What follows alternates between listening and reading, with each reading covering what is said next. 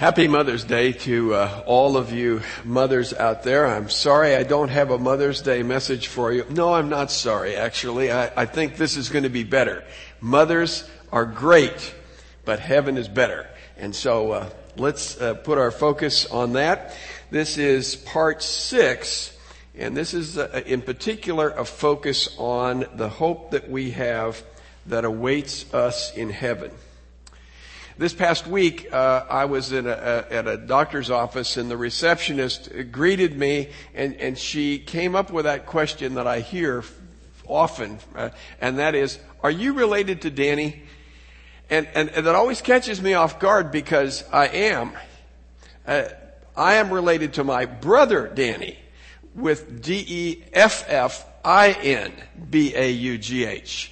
I am not related to Danny, the FBI agent, DEFENBAUGH. Don't know him, never met him, but it's really my brother Danny that I owe a debt to as I come to this message. The last time we were in Washington State, he was telling me that there are some texts, there are some subjects where you just feel like you haven't got your arms all the way around it. And he said, that's the way I feel about John chapter 14. Something about that just isn't quite on target. And he said, I'm struggling to figure out what it is about that text that I don't understand and why I feel a little uneasy about the basic understanding of that text. So that will be, in effect, that will be the key text, but it will also come out of our passages in John chapter 1. We talked about heaven, and we're doing it in the sense of progressive revelation. So we talked about heaven in the Garden of Eden. Then we talked last week about heaven in the tabernacle and in the temple. And this week we'll talk about heaven come down. That is, God present with us. In the person of our Lord Jesus Christ during his earthly life and ministry, and his presence that remains among us because of his Spirit. Now, I've made some decisions about how I'm going to handle the subject of our hope in heaven. And basically, I guess I'm saying to myself, and I'm just confessing to you, that what I'm saying is stay focused. It is really easy to get off target when it comes to the subject of heaven. And so that means to me, stay focused on what lasts forever. Now think about this with me for a minute. If what is important is what lasts forever, and so if you take this spectrum, which obviously it's infinity and no beginning and no end, but if you take this spectrum, and here we are as evangelicals, and we're spending volumes and volumes in our books about the difference of 3 years or 3.5 years between pre and mid-trib. 3.5 years, folks, out of eternity, and we're spending most of our time talking about that. And then there are others who are going to talk about premillennial versus amillennial. Okay, that's 1,000 years. In the grand sweep of things, that's nothing. So what I'm saying is this. I'm going to talk about the eternal state. That's where I'm really locking in. More than the process of how we get there, I'm talking about what it'll be like when we get there. And also, if you think about it, amongst evangelicals, the subject of the eternal state is really that which we most agree upon. So I'm not going to get off in the toolies about all of these things that evangelicals disagree about.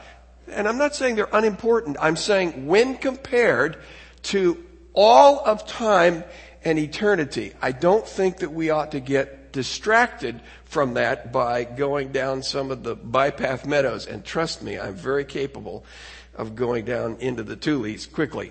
So let's talk about the incarnation. Heaven came down.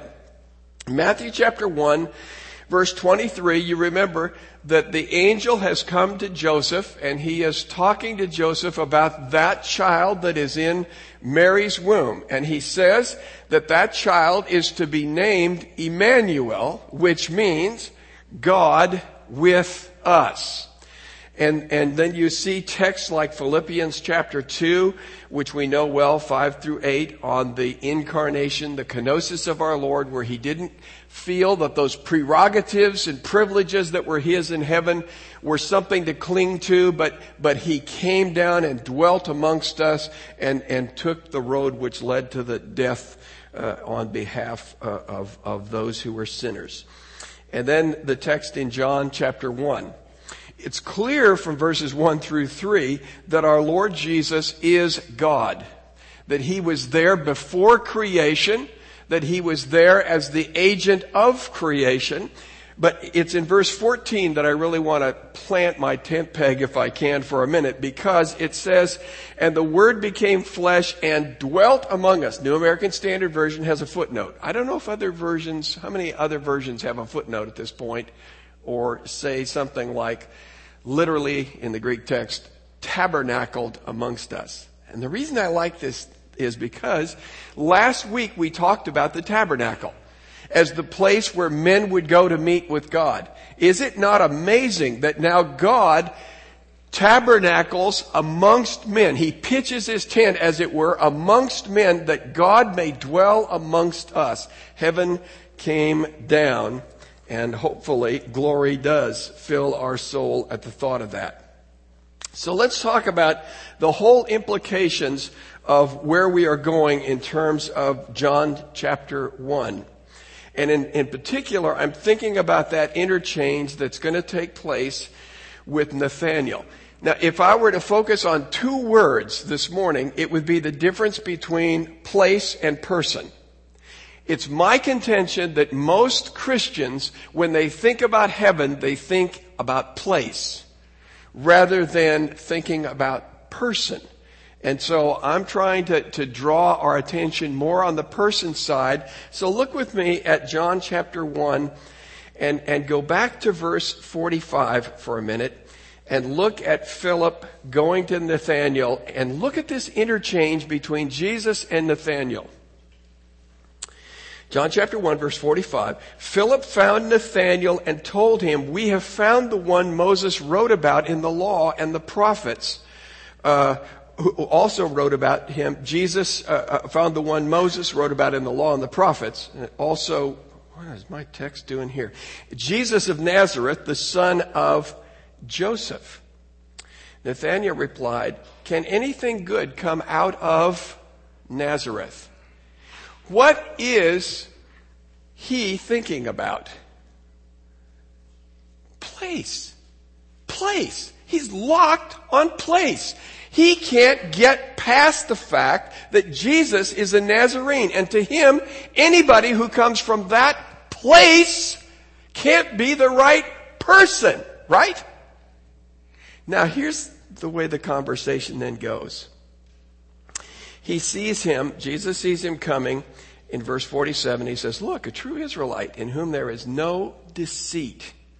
I love that. Because Nathanael said, "How do you know me?" I'd have said, "Who are you talking to?" I just can't believe this. And Jesus said, when you were under the fig tree, I saw you. Now, I have to admit, I had not really thought about the way in which Nathanael was focused on place. And when Jesus says, when you were there under that tree, I saw you, we would call that, theologically speaking, Jesus referring to the doctrine of his omnipresence, right? Isn't that interesting? Here is Nathanael trying to somehow get Jesus locked into this little place called Nazareth, and Jesus is omnipresent. He's everywhere. Why would you think of him only in terms of Nazareth if he's everywhere? And what Jesus is saying to him is, you were out of sight. You were out of sight under that fig tree, but I was there, and I saw you there, and I saw what you were doing. And all of a sudden, Nathanael's gears get to turning, and he says, "Whoo, this is bigger than I thought." He says, "You really are the Messiah, in effect. You really are the King of Israel." Now, this is where it gets really interesting. Because Jesus now says this in verse 50. Because I told you that I saw you under the fig tree, do you believe? You will see greater things than these. He continued, I tell all of you the solemn truth. You will see heaven opened and the angels of God ascending and descending on the Son of Man. Now, in order to understand what Jesus is saying here, you have to understand the story that he's referring to. And that's the story of Jacob encountering God at a place that will then be called Bethel. The house of Bethel means house of God. Encountering him as he is fleeing from Israel, and he is going to go to Padan Aram ostensibly to get a wife, but in reality to get away from his brother so he doesn't kill him. Because he just ripped his brother off in terms of his birthright and his blessing. So he's hot on his way out of town. And you remember, he stops, he sleeps. Now, anybody who sleeps with their head on a rock, I got to tell you, that's no commercial for any kind of hotel that I know of. Come sleep with your head on a rock. And maybe that's related, I don't know. Although, with a guy as hard-headed as Jacob, that rock may have been soft. But let's go on. And by the way, Jacob, this is the early days of Jacob's life. This guy is no theological Einstein. This guy, in fact, is a jerk. I would have rather been with Esau than Jacob. This guy is a thief. He's a conniver. He's a cheat. There's just nothing good to say. If you think that God chose Jacob because he was a good guy, you're not reading the same text I am. He's a lousy guy. And here he is now fleeing. And so what I'm trying to say is, I wouldn't think that his words at this early stage of his life are that pious. And they're not. It's not until he's 130 years old, standing before Pharaoh. And Pharaoh says, well, how's it going, man? My translation. And he says, it's been long and hard. You know why? Because all of his life, Jacob has been fighting God, trying to cheat his way into God's blessings. And so if he was that way at 130, I got to tell you, in these younger years, he is no prize. But here's what happens. He has the dream and he sees this ladder and the angels ascending and descending. And in verse 16 of Genesis 28, he says this.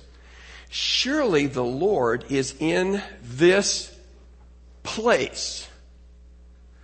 But I did not realize it. He was afraid and he said, what an awesome place this is. This is nothing else than the house of God. Now, why did God do that? Well, now, first of all, let me see if we can get this picture in our mind. So here's this picture, this heavenly image, and here's this ladder, and these angels coming down, up and down. He doesn't seem to notice as much what's on the top of the ladder. He doesn't even pay attention to what's on the ladder, the angels. He's looking at where the ladder's sitting. Now, that's not a bad message for Jacob where he's presently at, because he's getting out of Dodge, and in my opinion, he would never come back if he hadn't had this dream. What he realizes is this is the place of mediation. This is the place where men find an access point, a way of relating with God. Sort of like an early tabernacle, as it were. So he says, wow, look at this. This place where that ladder is, this is a holy place. I better come back here. If this is where God has somehow chosen to communicate and to relate with men, I better get myself back here someday. But lest you think that he's too pious, he then goes on to say, if God takes care of me, if he makes me rich and famous and everything goes well, and if I get back, then I will do what? I'll give God 10% of the action. My back. Who wouldn't do that, folks? I mean, we give the government a whole lot more of the action than that, and they're not doing so well for us. But God, if he makes us rich and famous, he says, I'll give him 10%. I never have found a text where God says to him, Jacob, about that 10%. I never see it. But there he is. He's thinking in terms of a place. Now, Here's what Jesus does. When he comes to this text in verse 51 of John chapter 1, he's picking up on that story. But you see, Jacob was saying, wow, this is an incredible place. And if he's thinking of any person, it's himself, not God. Is that not right? It's the place. Now, that's important, but it's not all important. Now, when you come to Nathanael, he's been thinking about place too. And he's saying, well, Nazareth, who comes from that place? Nobody important. Then our Lord reveals to him he's actually omnipresent, so place is not very relevant anymore. And then he says, citing from this, you'll see in time to come greater things. You'll see the heavens open and angels ascending and descending upon a person.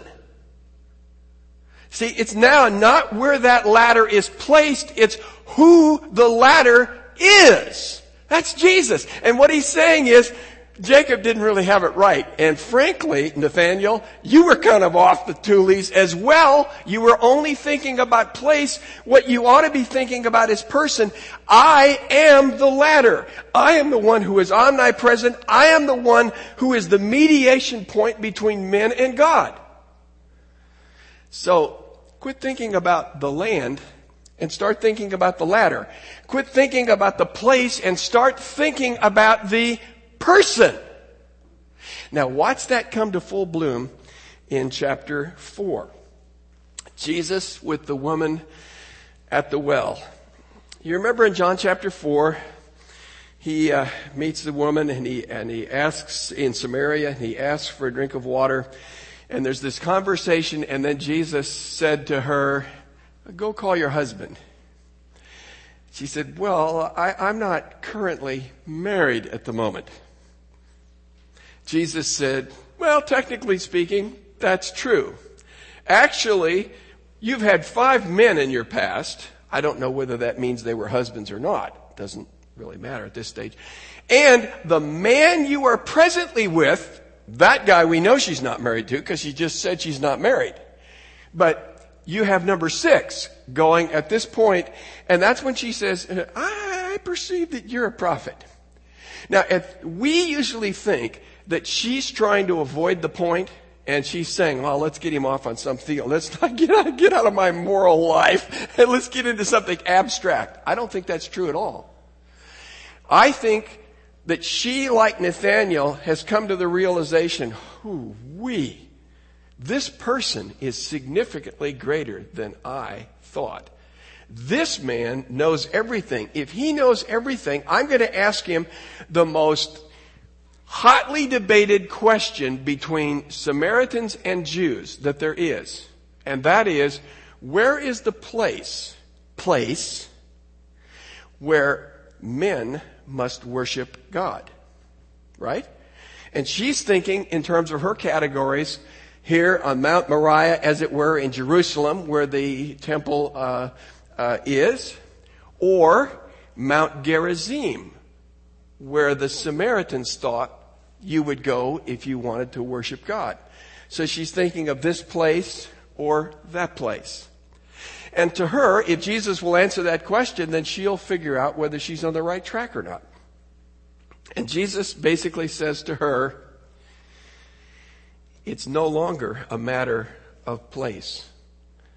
And remember now, we've just had this interchange with Nathanael in chapter 1.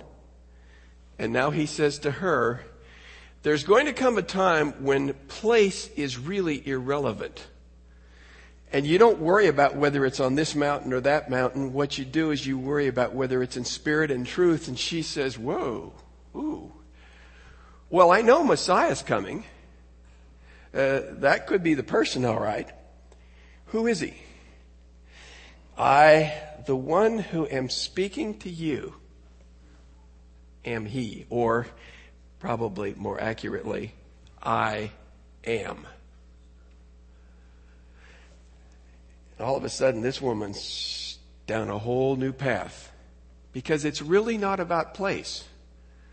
It's about person.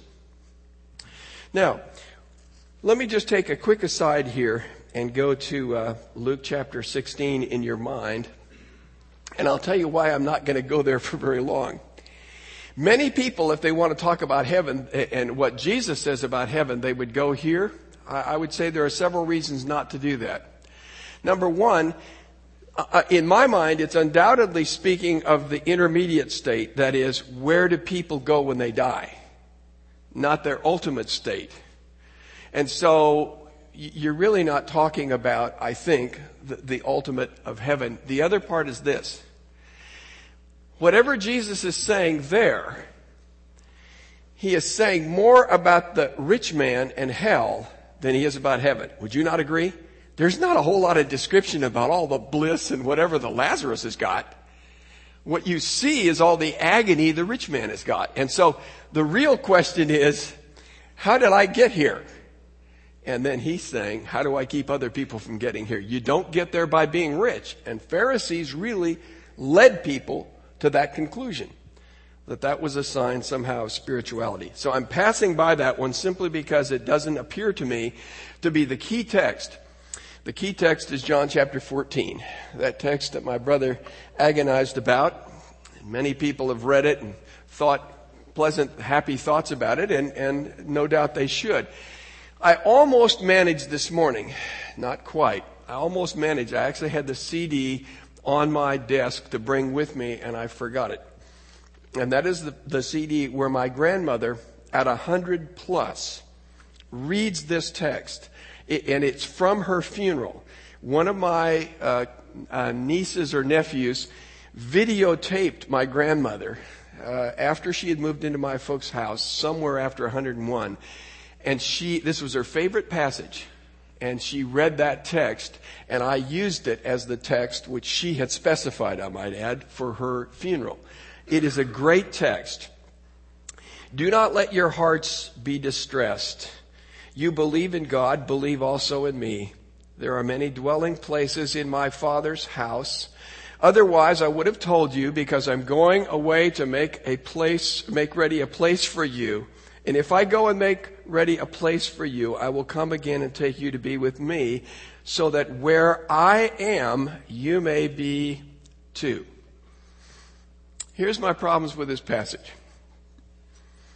Is heaven really just a house? Is it really just a mansion? Or, to put it in different terms, is this just a glorified version of HGTV? We're just looking at a great house. Somehow that just doesn't grab me when you think about it. And my other problem kind of follows on the heels. If God could call all of this universe into existence in 6 days, how long does it take him to build an apartment complex? Wouldn't you agree? I mean, my goodness.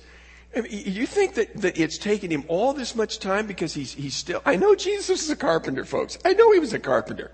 But he's not building that place with one man like Noah building the ark. How come it takes so much time to do that? And I guess I would have to say, here are the disciples. He's just told them, one of you is going to betray me and I'm going to die. And then he says to them, I'm going away and you can't go with me. These disciples are distressed. Somehow I just can't get it. I can't put my arms around it either, that Jesus is saying, there's this great house. There's this really cool apartment. And in fact, there are a bunch of them. And each one of you guys gets one of those. Does that really stir your soul? At the worst moment in the disciples' lives so far, does that really give you something to hang on to? To me, I just find myself saying, I don't know. So, here's my proposed solution. 1, it is very clear in this context, the disciples don't have a clue what Jesus is saying. Would you agree with me on that? I mean, yeah, somebody's going to betray him and they're arguing about who it is, but that argument quickly it comes down to who's the greatest in the kingdom, so they don't even stay with it very long. Judas gets the point, and he's out of there because he knows if he doesn't betray Jesus now, he's never coming back. And if he comes back and Peter figures out it's him, Peter will kill him. I have no doubt about that in my mind. So it seems to me that you have to say, as Jesus said to them in John 16:12, I have many more things to say to you, but you cannot bear them now. When the Spirit of truth comes, he will guide you into all truth. They are going to understand later, after his death and resurrection, after the Spirit comes upon him, all of a sudden there's going to be those aha moments and they can say, man, why did I not see that then? At this stage, what Jesus is saying to them makes no sense. Really. What does it mean when he says, my Father's house? I think that's the key. When he says, in my Father's house are many mansions, I think that's the key. And so we would have to go back. I think the Old Testament text, probably this comes, by the way, many times. It isn't called my Father's house. It's called the house of the Lord. In the Psalms, over and over again. But get this one. Psalm 27:4. I have asked the Lord for one thing. This is what I desire. I want to live in the Lord's house all the days of my life, so I can gaze at the splendor of the Lord and contemplate in his temple. Now, think about that from the standpoint of an Old Testament saint. We talked last week about tabernacle and the temple and all the glory. Think about the fact that an Israelite didn't go to church every Sunday. An Israelite came at least 3 times a year. And that was a very special time. And when they came and they offered their sacrifices, there would be this festive meal that they could be a part of, and they would celebrate. And in the Psalms of Ascent, when the psalmist was talking about, or when they were singing and praising as they're going up to be at the temple, they would speak of it in terms of yearning. This is where they want to be. And they would be there. They wouldn't spend the night. There weren't rooms there. There were not rooms available in the temple to spend the night. There was no room in the inn, folks. There was no room in the temple. And I'm going to get to that in a minute. But there was a great sense of anticipation, and the psalmist and the worshipers, the true worshipers of God said, this is God's dwelling place. Oh, that I could spend all of my life here. Remember one of them said, I'd rather be a doorkeeper in the house of the Lord. Nothing was greater to an Old Testament saint than to dwell in the house of God. Psalm 23, and I will dwell in the house of the Lord forever. Nothing could be more delightful than dwelling in God's place forever. Now, drop back. How is the expression, my Father's house, used in the New Testament? Not very often.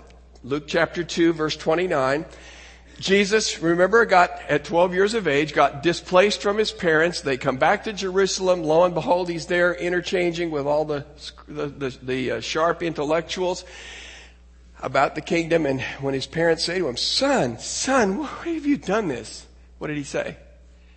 I must be in my Father's house. His Father's house is the temple. John chapter 2, verse 16. Jesus cleanses the temple. This is after the creating the wine out of the water at the wedding in Cana.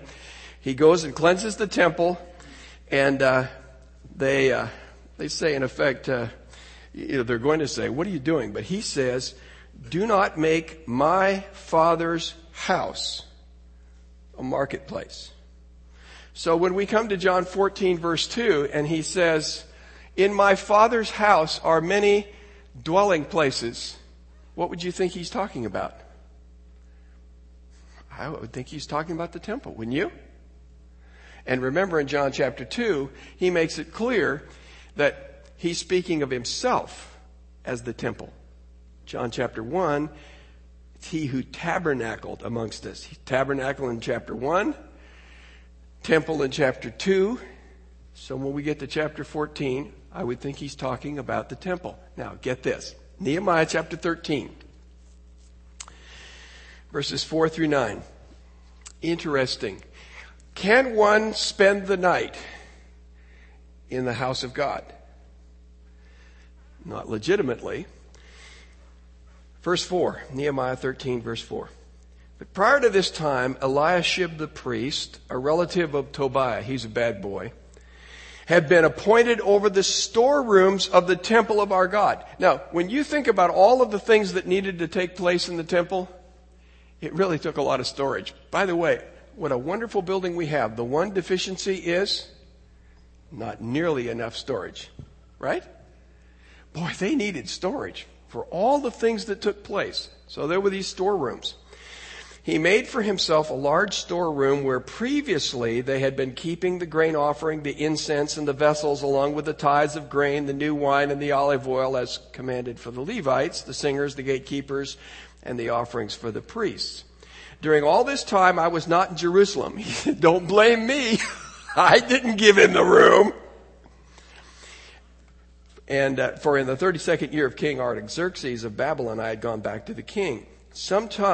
After some time, I had requested to leave the king, and I returned to Jerusalem. And then I discovered the evil that Eliashib had done for Tobiah by supplying him with a storeroom in the courts of the temple of God. And I was very upset. And I threw all of Tobiah's household. Boy, you talk about getting tossed out of your place. You know, isn't this sometimes what happens? You just throw all your stuff out there in the street. He's getting moved out, folks.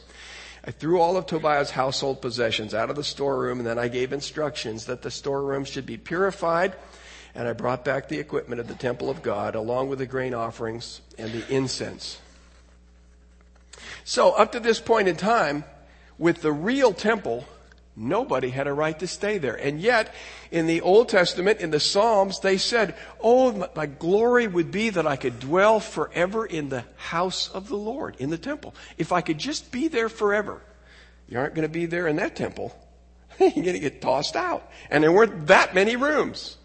So when Jesus says then, in my Father's house, I take it he's saying, in that temple that the Father has, there will be many places to dwell. And folks, you not only get to spend the night, you get to spend all of eternity. It's like if you could take all of those hopes and aspirations of those Old Testament saints that talked about dwelling in the house of the Lord forever, and all of a sudden Jesus is saying, it's going to happen. In this dwelling place that God is preparing, men will live in His presence forever. So when you look at that text in Matthew chapter 27, verses 51 through 54, you see when our Lord Jesus is crucified, the veil is torn from top to bottom, which meant now that forbidden access that was true in Old Testament times has been set aside, and men have direct access into the presence of God. And in the context of what Jesus is saying, not only can they come into the Holy of Holies, they've got a room there. Is that not right? They've got a place there to stay forever. So in Hebrews chapter 10, in verses 19 through 22, he says, therefore, brothers and sisters, since we have confidence to enter the sanctuary by the blood of Jesus, by the fresh and living way that He inaugurated for us, through the curtain, that is through His flesh. Then he talks about coming in and entering into all that God has for us. It fits Revelation 21:22. Because in Revelation 21 and 22 it says there is no temple. Why? Because God Himself and the Lord Jesus are the temple. So why would you talk about heaven being a place with all these rooms and this mansion with all these rooms if in reality there isn't a building in the sense that we like to think about it with all these apartments? It seems to me that what it's saying is when we get to heaven, we will enter into the most intimate fellowship with God that there is.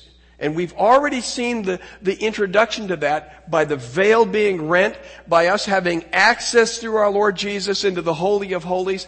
And we will, in all eternity and for all eternity, we will enter in and we will dwell in God Himself. I would say that's a whole lot more person than it is place, right? To me, at least.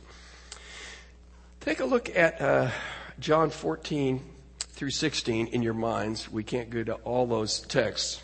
But think about the context where Jesus is talking about how things will be. What does Jesus say in the first verses of John chapter 15?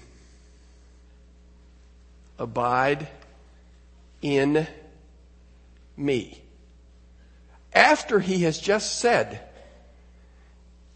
in my Father's house, in the temple as it were, this heavenly, eternal temple, in him, there are many places to dwell. And how do we start?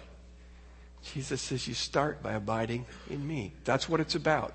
It's about us entering into Christ and all that he has and having our being and our existence in him, having our joy in him.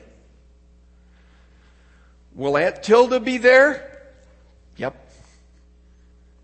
But that is not my life and my eternal hope.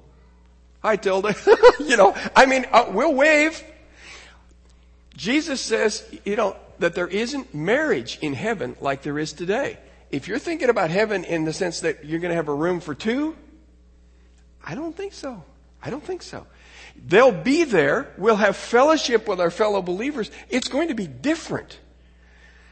That's why I think when we look at Ephesians chapter 1 and you find all of the great blessings that are in store for us, they are described really in terms of two words or by two words. And those two words are in him.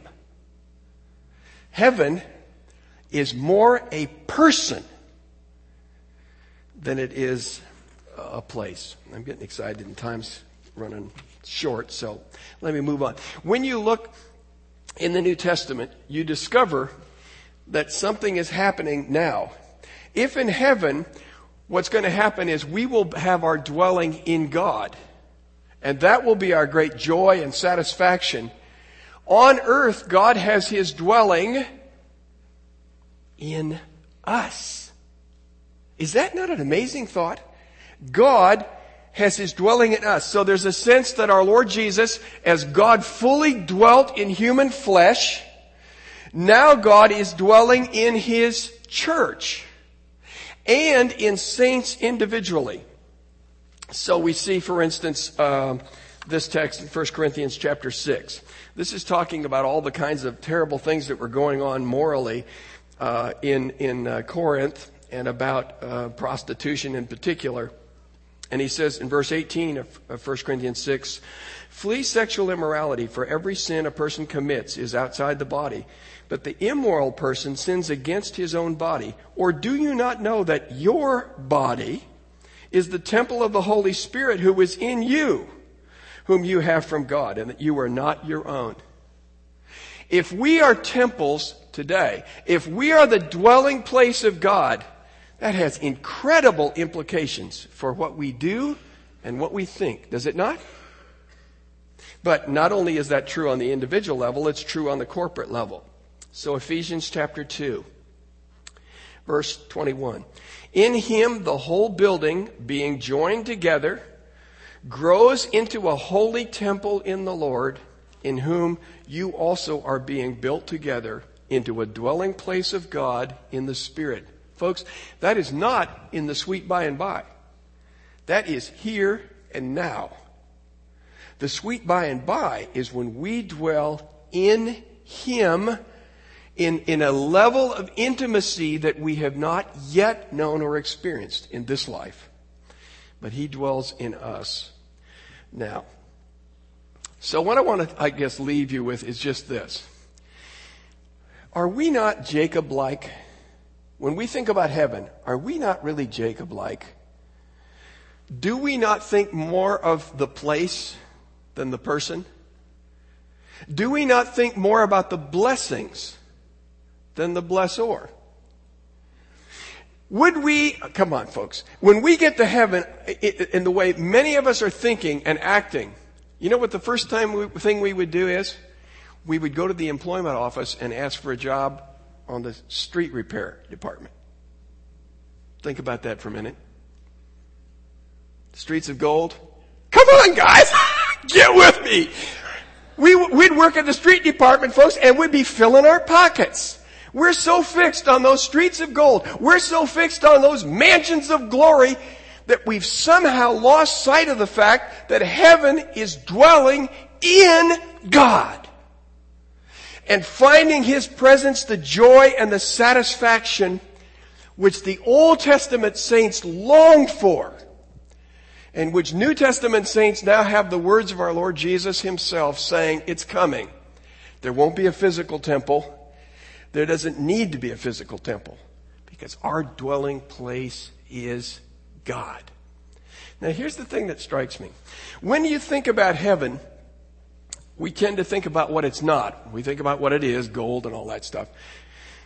We also think in terms of what it's not. It's not death. Good. It's not sorrow.